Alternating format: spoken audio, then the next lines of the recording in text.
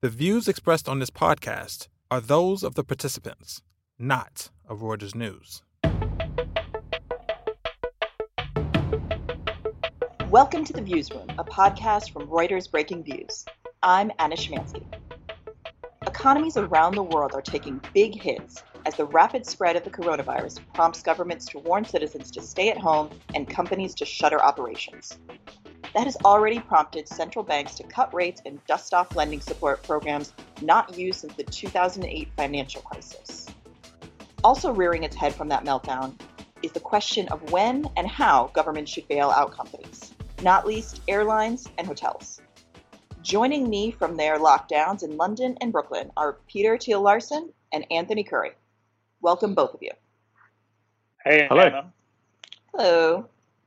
So, Anthony, maybe I'll start with you. Why don't you walk me through, when we're thinking about bailouts, what are the main things the government should be thinking? Well, the first thing it's got to do is sort out what it thinks its role is. So, we may well be past this stage anyway already, and Peter's probably got some thoughts on this. But first of all, it's like, okay, we need to make sure we keep critical parts of the economy going. And of course, you speak to different politicians, they'll come up with what they think are critical parts of the economy. Is it automakers? Is it oil producers? Is it hospitals? I mean, you could easily say yes to all three of those. Is it cruise liners? Probably not. But when you get to the stage we're at now, where just about every type of industry seems to be in crisis mode, as all of us are now stuck at home in so many parts of America and certainly parts of Britain and Europe, then you start thinking, okay, is it about just saving critical infrastructure and critical parts of the economy, or should it be broader than that? Because there are companies out there that probably should be going bust at some point soon, whether their debt loads or their revenue is too bad. You think retail, for example.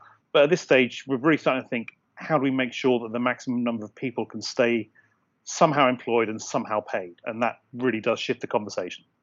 As you said, you're balancing the need to keep people employed with the fear that you're going to be bailing out companies that absolutely should not be bailed out. And that could obviously have consequences down the line. However, when things are moving so quickly, does it make sense to make those distinctions between companies that should be bailed out or shouldn't? That's right. I mean, if you think back to the financial crisis, 2008 and onwards, we were talking a lot about moral hazard in the early parts of the crisis. And then it sort of fizzled out, or at least it wasn't a big part of the conversation. Now, moral hazard back then was that a lot of these companies have got us into this mess. They've done bad lending. They haven't sorted out their risk management properly. They haven't understood what they got on their balance sheets. Why shouldn't we just let them fail? And to an extent, we probably should have done that a lot more. But now we're at the point where it's not really anyone's fault that this has happened. So the moral hazard here is that too many people are left unemployed, maybe not getting benefits or not getting enough benefits, so that the economy will find it very difficult, if not impossible, for a while to dig itself out of the hole if this lockdown we're in lasts for, 2, 3, 4 months. So that's where we're starting to get into should we be thinking about this on an industry-specific basis, or should we be thinking about this on a far more broad economic basis? And Peter, I think that's where you're coming at this now, right? Yeah, and I actually think, I think there's a couple of separate questions here. I actually think employees keeping people who are temporarily home or unable to work, that's important. But there's a more immediate need here as far as companies are concerned, which is that you want to keep companies in business. I mean, this essentially, I think we have to think about this as an economy-wide sudden stop in all kinds of activity, and hopefully, as when the lockdown ends and the virus recedes, we want everything to pick back up again. And so, really, the objective has to be for policymakers to try and keep that economic capacity as much like it was before the virus came along. And so, when you're talking about the sort of normal process that goes on with dynamic capitalist economies, some companies start, others go out of business. There are sort of things shift, and people have to shift with them or lose, or kind of get wiped out. That you can't really say that in this case because it's affecting everything. And what you really want is that when everything comes back, you want those businesses to be able to ramp back up again. And if they're in Chapter 11 or bankrupt or they close down or they fired all their employees, then that's going to be a slower process, and it means that the rebound when it happens will be less slow. So worrying about employees is important, but actually, first and foremost, I think you have to worry about keeping businesses alive for this period of time. Now, you mentioned moral hazard, and obviously, when you're talking about bailing out banks in a financial crisis, moral hazard is a real issue. I really don't see how moral hazard is an issue here. I mean, I don't think any company is running itself on the expectation that when there's a once in 100-year global pandemic that shuts down the entire economy, that they're going to get rescued. I mean, and I think you can be fairly safe in the knowledge that once this crisis is over, I mean, companies may be more cautious. They may think about their supply chains. They may think about how much cash they have to keep in reserve, and et cetera, which would probably be a good thing. But they're probably not going to think it's okay, we can swing for the fences because next time we get a global pandemic, the government will rescue us again. Unless you think these things are going to become regular occurrences, which I really hope they're not, then I don't think moral hazard is something that is an issue in this case. We do want companies to start thinking more about, okay, these massive buybacks we keep doing. So what was it about the US airlines that are now looking for a bailout? Some of them paid out 96% of earnings in buybacks last year or over the past few years. That's starting to look untenable, right? You want to have probably more on your balance sheet to be able to cope, which also then means that what happens to activist investors who will often go for a quick hit on this kind of thing, trying to get more money to be paid back to shareholders. But to an extent, you're right, Peter. But we do want companies to continue operating as if there won't be big problems every couple of years. But clearly, this shows that some things have to change. We've got climate change affecting things, viruses and pandemics. Well, let's hope not. But there seems to be to me a big crisis at least once every decade that should be making companies overall think we can't just do what we want with our capital when we want, considering that every 5-10 years we find ourselves in a bit of a mess. That certainly makes sense, but there are some very big negatives with that. If you're talking about dramatically shifting how companies have to use their capital, you're going to have a much slower economy. You're going to have a much less efficient economy if companies all are going to have to hoard cash, right, for the chance that something like this happens. I think that's right, and I don't think it's realistic in a sort of in a kind of anything other than sort of once in 100-year sort of shutdown scenario to think companies basically need to prepare themselves for the possibility of being able to operate with almost no revenue for however many months it is. I mean, we had a statement this morning from Burberry, the fashion retailer. They said that their like-for-like sales in their stores, they reckon in the last few weeks of March, will be down 80%. I mean, there is no company really on earth that can operate for a prolonged period with that kind of a change in its business, so I think that's real. So we're quite realistically saying, companies, we need to support companies, and we need to try and get as many as we can to the point where when things bounce back in 3 months' time, then that they at least have a reasonable chance of survival. Now, there is a problem with that, which is that you're going to have to bail out the irresponsible as well as the responsible. So, Anthony, you mentioned the airlines that have diverted all of their free cash flow in the last few years into buying back stock rather than sort of preparing themselves for the possibility they might hit a bit of turbulence. I'm afraid it's going to happen. You're going to have to basically give them money as well as giving money to companies that have been run on a more responsible basis. I don't really see how you can avoid that. I mean, first of all, just as a practical matter, you want as many companies that exist at the moment to survive at least for the next 3 months, and then you can sort of work things out later. But secondly, also just the practicalities of trying to make sort of moral judgments in a hurry about which company has been responsible and should be allowed to continue operating, and which company was irresponsible and should be allowed to fail. It's just not realistic. I think and I think in that situation, if you're going to bail people out, you have to bail out everybody, or at least give everybody the option of a bailout, and then not worry too much about the fact that you're bailing out the irresponsible as well as the responsible. Well, and one other thing, and either Anthony or Peter, you can kind of tell me what you think. It seems when we're talking about being irresponsible or responsible, I mean, part of the reason that companies were loading up on debt, part of the reason that companies were were buying back shares so that they could have more debt in their capital structure was because interest rates have been so low. So we've had this decade of government policy that has encouraged a lot of behavior that we can't then say we're going to, in this massive crisis, pillory companies for doing what any reasonable company would do, given the circumstances. Yeah, I mean, to an extent, I think some of the buybacks got too extreme, and I think an extreme response also is, say, Senator Elizabeth Warren, the former Democratic presidential candidate, just this week said, look, if any company takes a bailout from the government, from taxpayers, then they should permanently stop doing buybacks, which is, it's a wonderful idea that you could probably pitch on a campaign trail, which he's no longer on, but it is going over the top. One of her other ideas is, if you're going to take this money, there will be no dividends and no executive bonuses for the duration of the crisis and 3 years afterwards, which is much more reasonable. You can argue about whether that goes a bit too far as well. Maybe you want to have an incentive there for companies to repay the money early. Yeah, right.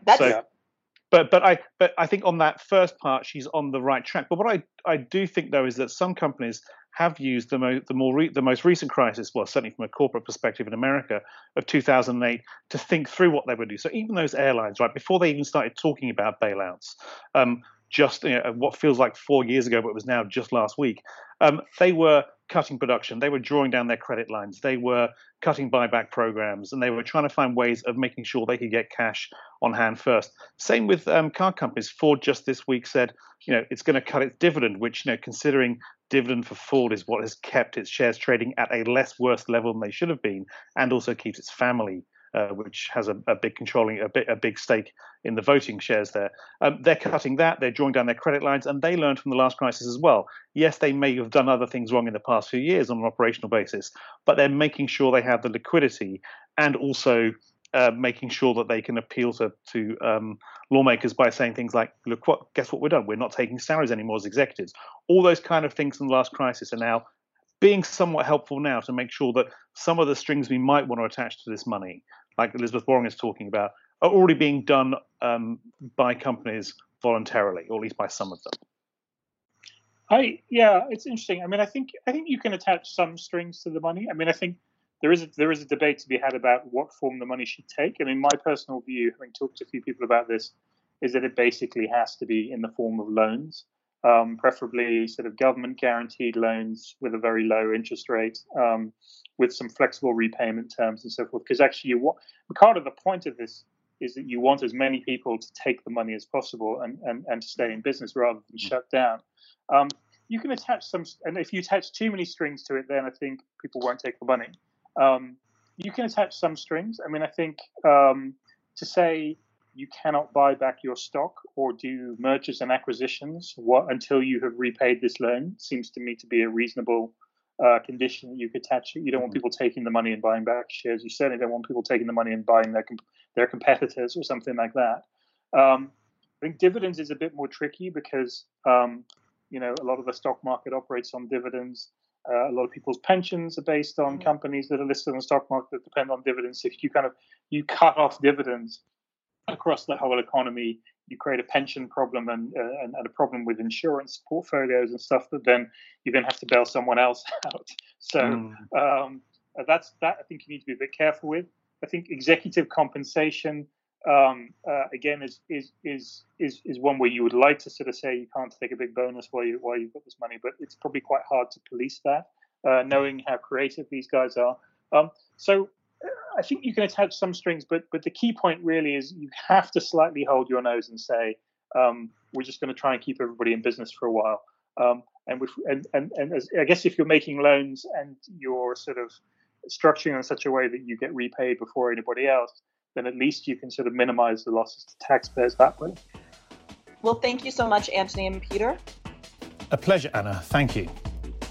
Now let's shift from virus bailouts to virus deal-making.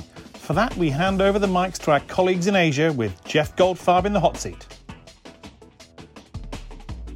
Question we're trying to answer here in Asia this week is, what do Indian credit card issuer, a Chinese cancer drug company, and Pepsi have in common? And it sounds like a bad joke, but actually there are three companies that forged ahead with deals right smack in the middle of the epidemic, amazingly so. You have the most recent one that you looked at, SBI Cards, this credit card company, partnership between the State Bank of India and Carlyle.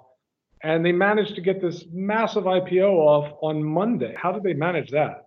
Well, Jeff, it is extraordinary to see an IPO of that size, $1.4 billion, happen in India or global markets at this time. There is nothing coming down the pipe at the moment in Asia that is as large as that. So that puts that into some perspective. But at the end of the day, SBI Cards has become India's only listed credit card company with a 20% market share in a country where just 4% of people flash the plastic. So anybody buying now is buying into India's long-term credit growth story, which is still a great one and will remain so. The only catch is that, this has really been a fantastic deal for Carlyle, less so for the people who've bought into it, at least in the short term. I think people came in, the price for the IPO was set on March the 6th, and it didn't list until just a couple of days ago. So there's been a 2-week break. And in that time, markets just fell off a cliff. They still got 46 times earnings for this company. Even in the middle of this, people are obviously thinking long-term fast growth. Yeah, I think that's right. Look, it was 26 times subscribed. But I think the thing to remember is that now India is where Europe is and the US is today, getting ready for a lockdown mode. We don't know it's going to happen, but we think it's coming. So that risk is definitely off now. And I think that's why we've seen the price correct. It's already trading 20% below its offer price. I think it will come back up. It's a great long-term story, but you're nursing some heavy losses already. Right. I'm going to turn to Alec, who covered another IPO, this InnoCare Pharma, Chinese company listed in Hong Kong. And they kind of sort of turned the IPO process in itself on its head to get this deal off. It's certainly not as eye-catching sort of numbers as SBI is, but talk us through kind of how they managed to pull it off just from the logistical perspective. Yeah, so this was all done virtually. So bear in mind that the traditional Hong Kong roadshow spans Hong Kong, Singapore, San Francisco, Boston, New York. And this one was done from, effectively kind of like offices around the world on Zoom video chat and telephone conferencing calls. Now, this isn't the first time this has happened. Of course, elements of this happen in every IPO where perhaps, fund managers can't travel to the various kind of financial centers. And also there was a smaller deal that happened in Hong Kong, also an IPO television producer. However, the presence of Chinese banks running that kind of suggests that, fund manager ties in various parts of the world. It wasn't as kind of international a deal. Exactly, yeah. So this is the first, let's say, truly kind of $100 million plus international deal on video conferencing. Is this something that, obviously this is being done out of necessity, but also in these kinds of crises, we tend to see new things happen, behavioral changes that sometimes stick. You seem to suggest that there's a possibility that this kind of wakes people up to some of the excess that happens in IPO roadshows. I think so, yeah. So I think, if you're, say, BlackRock and you're thinking about writing a $500 million check to a company whose executives you've never met, that's probably not going to happen anytime soon. However, for smaller deals, in a lot of the cases, these bankers meet the fund managers like a long time ago, and then they have other meetings with them on the roadshow. I think what this will kind of bring to attention is the fact that a lot of those meetings in between are unnecessary, and it will kind of cut a lot of the carbon footprints of the employers that these bankers are racking up. It's a little ESG action in the IPO space Yeah. on the back of it. Okay, but great. what's really interesting in all of this, one of the things that you would least have expected to see is inbound Chinese M&A, given that consensus is today that the epidemic started in China. Amidst all of this, we're seeing inbound Chinese M&A. What is going on, Jeff? Yeah, it's kind of amazing. We've seen this massive fall off in inbound China M&A. A decade ago, there was something like 800 plus deals in a year. We're down below 400 now. But Pepsi decided, right in the middle of this, to announce a deal buying a sort of an online snacks distributor in China, paying $700 million, so a relatively small deal for them. but decided to go in anyway. They announced the deal a couple of weeks ago. So China was already like fully into the epidemic outbreak and just decided to be bold, I guess. I do think they took some steps that sort of mitigate some of the risk in the deal. First of all, they're buying healthy snacks, which is a sort of a good long-term trend in China anyway. So yes, if who knows what's going on now, consumer stuff may slow down, but long-term, it's probably a decent play. The company, interestingly enough, only distributes online. They are mostly they sell on Tmall and other platforms. So they're very technologically focused. And e-commerce is one place that has actually benefited through the virus. People ordering more stuff online. And much like the pharma deal that Alec talked about, they finished up the due diligence the last couple months of it using video conferencing, WeChat, email. So even though they had 4 months ahead of time, or 3 or 4 months ahead of time to meet the executives, run around, see the distribution centers, all the regular stuff. They dispensed with the normal face-to-face meetings that you do have at the end to kind of sign the documents, get that last sense of security. So that they managed to find a way around that as well. I think that one of the big takeaways from all of this is that interest in Asia and the Asia growth story, remains intact. That hasn't changed. And maybe just one of the big outcomes from all of this is the way that deals are done will change. How much do you see that sticking, Jeff? Yeah, I think we're definitely, I think as Alec pointed out, I think we are going to see some changes happening. It's as people live with this longer and longer, as they're forced to do things remotely, as they're, forced to use video conferencing. I think some of those things will start to settle into the psyche. We've seen little bursts of it before, but the technology is more robust now. The behavioral change may start to seep in. I would say that there are certain parts of the process, like Jeff said, that need to be done physically. So in the case where this Pepsi deal, the executives did have to kind of visit the sites. That has to happen in a Hong Kong IPO. A lot of these banks got into trouble back in 2009. So this IPO of China Forestry was a disaster that could have been avoided had UBS and Standard Chartered actually checked to see that the company had the forests and the trees that it said. So things like that have to be done in person. However, a lot of the process can be done over a video call. All right, well, let's leave it there. We will continue to try and see the forest for the trees at Breaking Views. Thanks. That's our show for this week. Thanks to Peter Tal-Larsen, Jeff Goldfarb, Una Galani and Alec McFarlane for coming on the show. We extend our gratitude, as always, to our producers Freddie Joyner and Andrew D'Antonio. And thanks to you, our listeners, for tuning in. Check us out every day at breakingviews.com. Subscribe to The Viewsroom and our sister show, The Exchange, on iTunes, Spotify, SoundCloud, or wherever else you get your podcast kicks. And please do share your opinions about our shows. Join us again next week for another edition.